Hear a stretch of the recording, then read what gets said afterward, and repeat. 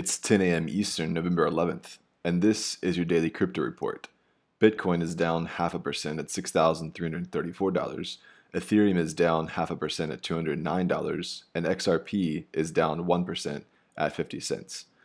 Those are your leaders by market cap. Top gainers in the last 24 hours, Einsteinanium up 14%, and Mana up 6%. Today's headlines: Iran is ready to deploy its national cryptocurrency just in time as the U.S. sanctions go into full effect. The Iranian rial has experienced 300% inflation, presumably due in part to the U.S. sanctions. The goal of this national cryptocurrency will be to conduct international business since Iran's payment systems have taken a hit.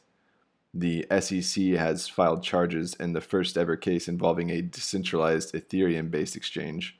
The lead for the SEC's new cyber unit followed up on those charges with a warning that decentralized exchanges must be compliant as well, adding that creators will be held responsible.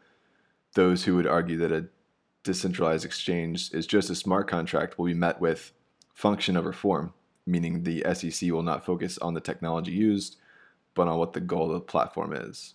Cardano's co-founder, also the CEO of IOHK, the blockchain research and development company, has announced a major step forward in the interoperability of proof-of-work blockchains.